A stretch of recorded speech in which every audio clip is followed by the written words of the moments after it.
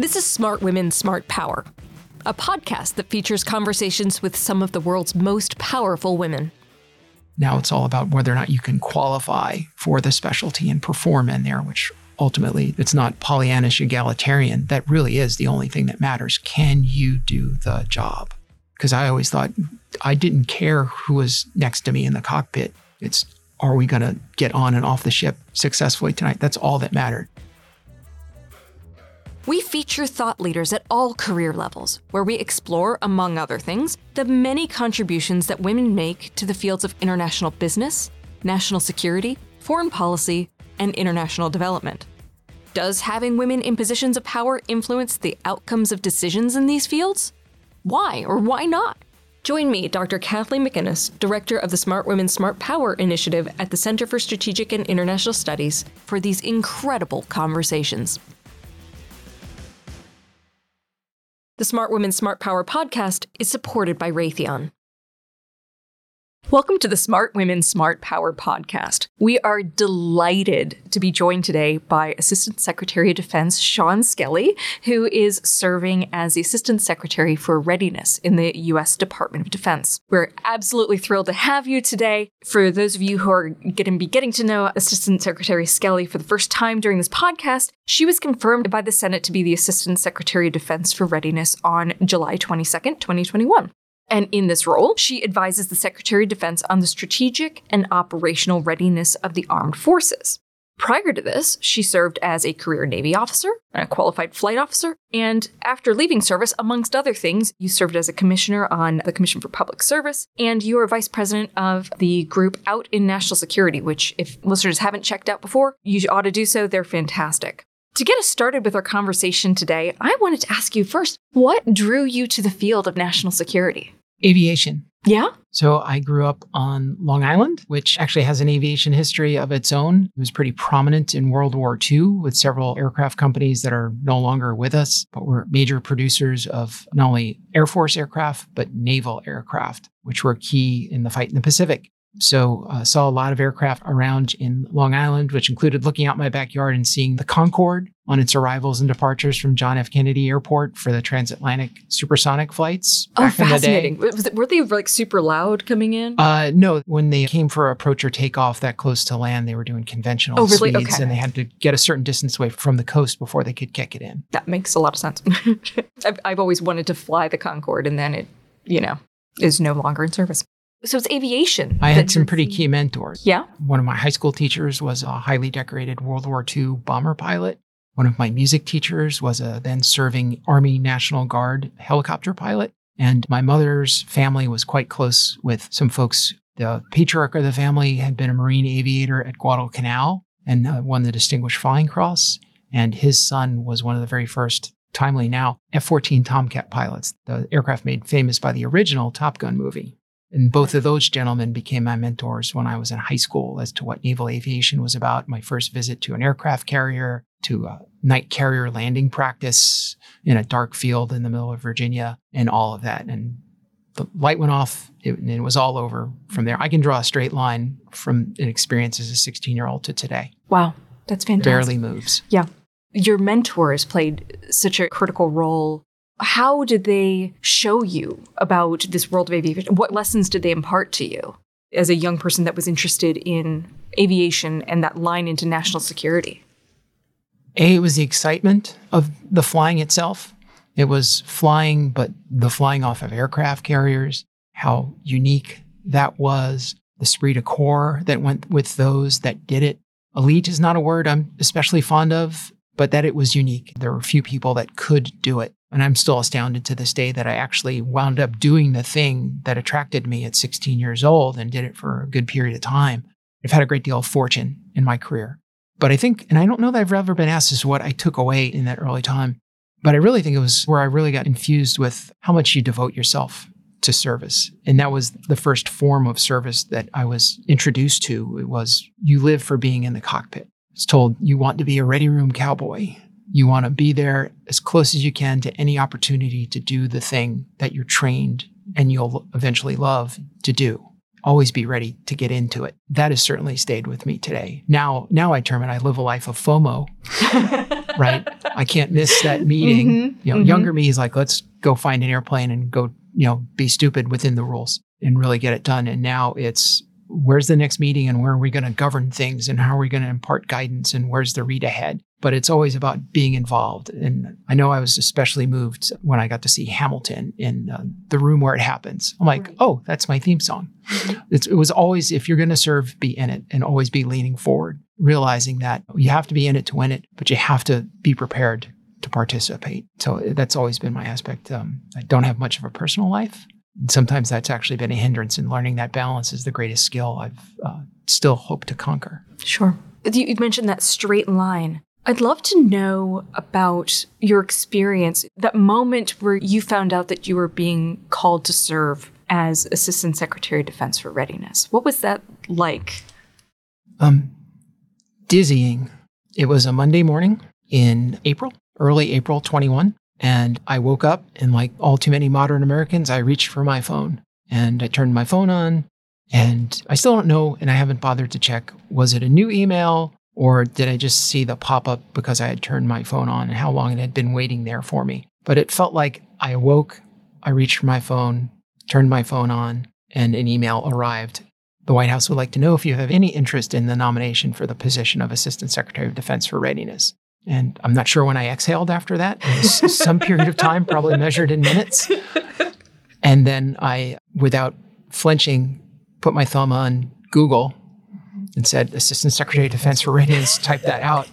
And I think it was the first or second search return came up with the DoD directive that describes the position of Assistant Secretary of Defense for Readiness and the multiple pages that enumerates all those functions and responsibilities. And it was quite surprising. I'm like, oh, I'm familiar with that. I think I've actually done that. Yeah, I could check that box. Not with a mastery of the entire portfolio, but the familiarity with it. It's like, well, I'm a product of professional military education.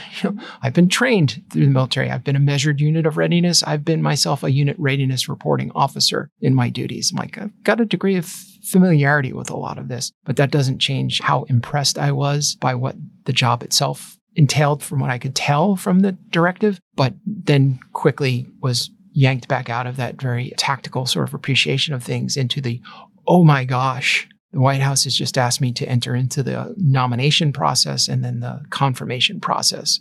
And then determine how long I wanted to wait to reply yes. So it's like immediately? Is it like a 5 hour, a couple days, sort of sensing each other out kind of thing? Yeah, essentially a version of the modern dating experience. It's 3 day rule. Yeah, when do I say thanks for a great time on the text? So I decided to wait about an hour. And that was one of the hardest things I've done in years, was wait that long. Wow. So yes, I would love to talk to you about this. That's fantastic. And so when you decided to take on the role, what was the sense of your priorities going into it? Upon being confirmed? Upon being confirmed, of course, yeah. Well, the nomination process and the confirmation process, surprisingly, once you go through it, you begin to understand you don't really get into many of the details of what you're signing up for, because there is a convention that you don't get involved in the day-to-day of the office of which you're being nominated for, because there's a propriety that you can't presume to influence what's going on until the Senate confirms you into that position. So you get maybe an org chart, you get a handful of briefings from the folks that are actually in the room, and you get fed some information from the folks that are handling you between the White House and predominantly the department that's supporting you. So it was nowhere near as much as I would want if I were starting another kind of job. Back the truck up to me, dump it all on me, and I want to dive in deep before day one so I can come up with here's the first things I want to do, here are the people I want to talk to. You don't even begin to get that appreciation until you're actually on board in the wave of signing a lot of things. And finally, though that wave is pretty short, when you're a confirmed official, all the doors of the Pentagon literally open for you. You'd sit down and, hey, my email works. That's not right. So it took some time to gain an appreciation as to, I think the most important thing are the relationships you have in a position like this, any degree of seniority. Obviously, you know who you're reporting up to, and there's the org chart, but what are the day-to-day relationships? Where does the real information come from? Who are those key interlocutors, and how do you fit into? I showed up about 6.5 months into a running, vibrant administration within the Pentagon and finding my place, being behind in a sense with the shared appreciation that the other senior leaders or the acting leaders that were in place at that time had how do you catch up to that to then actually begin to really move forward once you've kind of achieved some degree of common appreciation for the expectations as well as understanding the issues that are at play? Because you go straight into the deep end. I was looking around for my water wings, but they weren't coming. And being a naval aviator, I know to what degree I am not an especially strong swimmer. So what would you say, now that you've been in the role for 10 months now, what would you say your key priorities are now? That's a great question. It's really about the aggregate combined effects of all the things that we have going on in the readiness portfolio. It's pretty diverse. I have force readiness, which is the actual measurement of the readiness of the force, as well as setting global force management policies, which has a very close relationship to the joint staff and the operating arms of the services, the threes and the like. I have force education and training, which is everything from professional military education to the financial education of our troops so they can protect themselves out in the economy because they are often preyed upon by Right. folks. I didn't realize that financial education fell under your portfolio. Interesting. Yeah. That's hugely important. To include training of folks, which includes now the priority of live virtual constructive training for what we call the high-end fifth generation fight in a joint and combined with our allies and partners environment, as well as I have force safety and occupational health, which has to do with the operations of the force safely, and we always have, unfortunately, plane and vehicle mishaps at sea, but also occupational safety and health, which incorporates issues such as the forever chemicals and PFAS that the department is dealing with, as well as occupational safety and health, which brings relationships with EPA and OSHA and the like. I'm all over the map in that regard. So it's really about the relationships between those responsibilities and how you try to bring them together to a degree of focus to what we have to do. There's a lot of discrete things happening all the time, and it's trying to describe a so what for the next 6 months, for the next year. Fascinating. If I could turn us to the decision that you want to talk about today. For those of you who are new to the Smart Women, Smart Power podcast, we're using this space to explore the extent to which, if any, gender influences public policy decision-making and its outcomes. So, Assistant Secretary Skelly, I understand that the decision you want to talk about took place in 2017 when you were a commissioner on the National Commission for Military, National, and Public Service. And the decision itself is about endorsing the recommendation to require women to register for the Selective Service System. Can you set the scene for us? What was happening at the time? I believe it was in 2016, in the final year of the Obama administration, which I was serving in at that time. The latter half of that year, I was the executive secretary at the Department of Transportation. So my national security pathway had taken a little bit of bump, not very far though, because there's a lot of national security happening in transportation. Congress and the Armed Services Committees had considered the question of should women be required to register for the Selective Service. And lo and behold, it was going to pass out of committee positively because there was a majority for that issue. That concerned some members of Congress. They decided to pull it out of the bill it was being considered in, and as a compromise have someone study that for us and give us a recommendation. So that was the core of establishing the National Commission on Military, National, and Public Service. The original core issue was the future of the Selective Service. Should it continue? If so, doing what? And if you're going to register people who could potentially be subject to conscription. If the recommendation was to continue all of those things, there's really a long decision tree that included the recommendation as to whether all Americans should be required to register for the Selective Service. As I understand, it was the Senate that decided to wrap some other areas of service around the question of the Selective Service, which meant military service, the all-volunteer force, propensity to serve there, civilian service, civil service, as well as national service, things such as AmeriCorps, Peace Corps, and the like. And it was really, what is the state of affairs with America's familiarity with all the ways you can serve your country? And the propensity, what drives the propensity, which is the fancy word for how likely are you to actually try and close the deal and serve in a place? How likely are you to try? And to create a shared understanding. It really is, it was a fascinating journey of learning for me that I will be eternally grateful for. Because there's really a trip across America that we took to talk to Americans from all corners. That's right, of our because society. The commission met all over the country, is that right? The mandate from Congress and the establishment law did include that we had to travel the country in some form or fashion and do things in public. So we went off on a tour using the census regions of the country to guide our stops. We visited all the census regions in some way or form.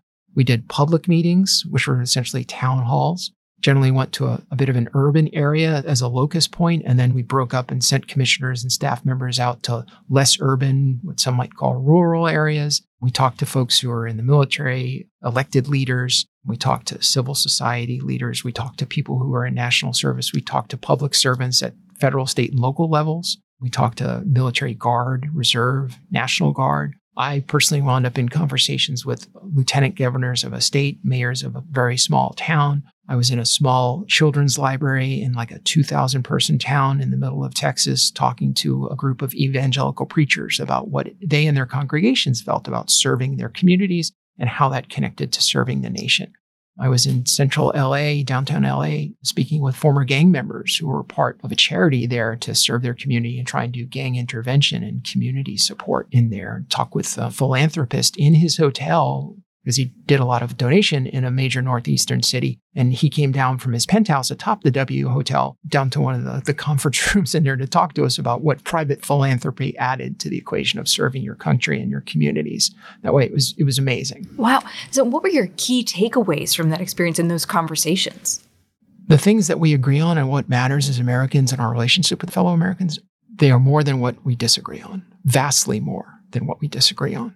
I don't think that's a surprise when you look at the pretty valid, accepted public polling on many issues as to where the majority of Americans stand on things. And when it comes down to serving your country, serving your fellow Americans, decency with regard to one another, supporting each other, there's a huge degree of commonality there. The question is, what do you do with it? And how do you support that desire to support each other and what we sort of summarize as serve one another? Returning to the commission and the decision that we're talking about today. So the commission was largely set up to explore this question of women in selected service. Prior to that, women had been allowed to enter combat roles. And so this question of what that was going to mean for selected service, I mean, it was a big set of questions that had been sort of technically addressed earlier, but now it was the time for the bigger conversation of what this actually means for our society. So enter the commission, right? Exactly. Then Secretary of Defense Carter directed the department to examine the question of there were still about 13 or so military occupational specialties that women had not yet been allowed to perform. Because over the years, the story of women in our armed forces goes back before our history. There have always been women on the line, whether it be Molly Pitcher and all those who picked up after their partners' husbands fell, or those who disguised themselves in order to serve. We have evidence of that throughout our history. But in World War II, where the women's corps came into being, we mobilized women in the defense industry for mobilization there. Women were brought into the uniformed corps to ferry airplanes, to train people, nurses, to do administrative functions under the guise of an appreciation to provide more manpower for deployment and combat service. And I think it was nearly 500,000, somewhere in that order, of women that were in uniform. And then over time, post-World War II, those women-only corps began to be modified. Consolidated nurses actually entered the services. Then I think that the Women's Army Corps persisted to like 1970 in my lifetime is amazing, right? But slowly the individual services began to regularly incorporate women, but usually in the specialties that they'd occupied starting back in World War II. But then if women were there, more specialties, more fields were open to them. What was the first graduating classes of the military academies? 1980, I think, was the first class. So in 76, the decision was made to allow them to assess as officers and go in that way. I know my personal career overlapped with many of the advances. Women began flying tactical aircraft, but were not permitted to fly in combat-coded squadrons when I joined in 1988 and when I got my wings in 90. And then I had a front row seat for the tailhook scandal that probably imparted some momentum to opening up combat aviation to women when it happened in 93, 94. And so I was a flight instructor for the first women to fly my aircraft in that way, which is a very informative experience for me, especially with regard to women being incorporated in additional occupational specialties, which Secretary Carter directed in about 2015, I think. Do you mind if I ask just that experience of training the first women? Did you have any preconceived notions about what women and effectiveness in these roles, or just sort of didn't think that it was going to make because I had gone through flight school alongside women who were not going to go to the same aircraft that I did. There were certain aircraft that land-based predominantly aircraft. Some went into tactical aircraft that could and did train on aircraft carriers, but would not deploy as part of a carrier or wing for combat purposes. So we went through the exact same training, just their pipeline opportunities were limited. having had that personal formative experience of what it took for me to get my wings, which is a pretty hard slog, and seeing women succeed and have the same challenges and ability to succeed as I did was the starting point for all of it. I remember being on the receiving end when the Defense Advisory Committee on Women in the Services, DACOITS, which still exists to this day, came and visited my squadron in 1992. So I had been a salty fleet aviator for maybe a year and a half. And the representative came who was actually a local San Diego news anchor. Like, oh, wow, I've been seeing you on TV like multiple times a week for years. And here you are in my ready room asking me this question. And I think I was the sole officer representative. It was a smattering of enlisted folks, and asked the question, why can't women do the job you do? I said, there's no reason. They most certainly can. And I qualified that. I remember at the time, all I really know is aviation, and I don't know what the difference is right here. So that really crystallized it for me there. I know folks, there's a lot of attended baggage around whether some people feel it's appropriate for women to be in the military at all or to do very many things that could bring a person at risk. And that's always been a consideration in the progress of women in fulfilling more and more military roles. There's always, you can't do anything below brigade level. You can only do certain specialties. And well, now those are all gone. Now it's all about whether or not you can qualify for the specialty and perform in there, which ultimately it's not Pollyannish egalitarian. That really is the only thing that matters. Can you do the job? Because I always thought I didn't care who was next to me in the cockpit. It's, are we going to get on and off the ship successfully tonight? That's all that mattered. I might not hang out with you afterwards. I may think you're a knucklehead in the in-between moments, but can you fly the jet? Can you fight the jet? That's what my job was. And I had 3 other people in my aircraft. And that was the standard for me. Are you any good in the jet at your job? And then when I went back out to the fleet as a department head, some of the women that I had trained were out in my squadron, as were other women that I had not previously met, but went through the process that I myself had gone through years before. And some of them are great, and some of them were average, because we had plenty of average people flying airplanes at the standards that we needed. And some of them were absolutely outstanding and indistinguishable from anybody that I thought was, as we used to say, bleep hot, in an airplane as we talk. Mm-hmm. So it kind of proven out for me in that respect. So when the commission itself went on the listening tour and preparing the report, how would you describe the discussion amongst commissioners on this central question? I have to praise the staff that supported us there. We were 11 appointed commissioners. 3 were provided to the president by the legislation and 8 to the majority and minority leadership of Congress. So for 11. Of that, I believe 4 of us were women. 5, I think, were women. But we came from a variety of backgrounds. If you looked at a picture of the commission, we weren't especially diverse ethnically. I think we were overwhelmingly majority white. And our age, some folks would point out to us, it was great when we talked to younger audiences, they go, wow, you people are old. Yet you're talking about me and my generation.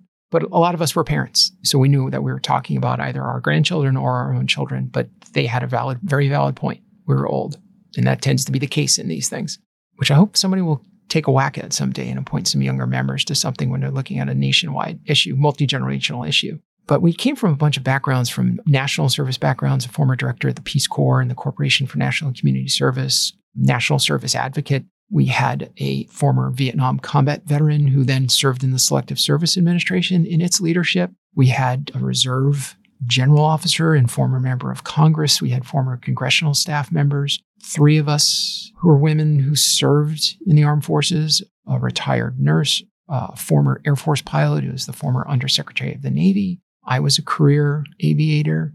So we had a lot of background in that way. So we brought our own personal appreciations to this question, no doubt, but it was the work that our research team did in the plan to go out and visit the country, both geographically, demographically, as well as from the vantage point of perspectives from faith communities, from veteran communities, from minority communities. I was moved by it and greatly informed by the people I talked to. Sitting across the table with a bunch of citizens from a town of about 700 people in the middle of Texas, a literal 1-horse, 1-street town. The conversations we had with them, coupling that with the conversations I'd have with a group of 30 active duty reserve and guard airmen at a Guard Air Force base in Tennessee, all of them were part of a whole. I can't speak for everyone specifically, but I know we're all moved and informed by the appreciations that we got from folks, because we spoke with them about service in general. We'd speak with them about different aspects of our pending report, questions that we devised for ourselves that we wanted to answer and then vote upon to turn into our recommendations to Congress. but we always got around to, let's talk about this selective service thing. In those conversations, I think of all the ones that we had were specifically the ones that informed my ultimately pending decision as to where I would come down on our recommendation to require women to register for the selective service. It played a big part in that for me. So the conversations you had around the country informed your decision to support. It did. Do you think that your being a woman impacted your decision in this space? It certainly impacted my contemplation of it and my consideration of it. Because as said before in the conversation, I went through flight school with women. That's because at that time, I identified as male because I happen to be, shocker, for folks on the pod, I happen to be a trans woman. So that was often front of mind for me in those considerations about making recommendations for women with regard to an experience that I had transited through, identifying as a male, being treated as a male through that experience. Though my being trans led to me leaving service early, and you could see other podcasts for that, and numerous publications and the like. So I was really mindful as to through what lenses and experiences was I looking at this question, because we were talking about half of the population of the United States making a recommendation that impacted them directly and indirectly the entire population of the United States and its wherewithal to exercise and to protect our national security. So I was really mindful of that. I did this was not necessarily what someone else could be asked to do in that way. But as I described, who I am, who I understand myself to be, and what or who I represent definitely came into play in my recommendation there. It was my training serving alongside women and their assumption, performance of roles they had been excluded from, their success in them, led to my appreciation of what we were learning about the ground combat roles specifically. And also, it really informed me as to my appreciation of talent and ability to perform regardless of whatever package it comes in, was something I brought to the table, which was, I think, somewhat uniquely informed by my experience. Everyone's experience is unique. That might be why our fingerprints are all different. I don't know. But I feel it to be similar. Everyone's personal experience is as unique as their fingerprints happen to be. But I thought mine was certainly unique around the table in which we were having our conversations, which I was grateful for, that I thought I might have had a value add in my voice. Well, thank you so much for your time today and for sharing these fascinating insights about the commission and your role and your decision-making within it. We are so grateful that you are serving as an Assistant Secretary of Defense in the Department of Defense and serving our nation in this capacity. And best of luck in everything that you're doing for the department and the nation. Thank you so much. This job is the absolute honor of my life. I'm grateful every day I get to do it. Not immediately after the alarm goes off. By the time I'm inside the Pentagon, I am actually grateful to have this opportunity to apply myself to the responsibilities that I've been asked to perform. Thank you so much. Thank you for having me. Subscribe to the Smart Women, Smart Power podcast on Apple Podcasts, Spotify, or wherever you listen to great content.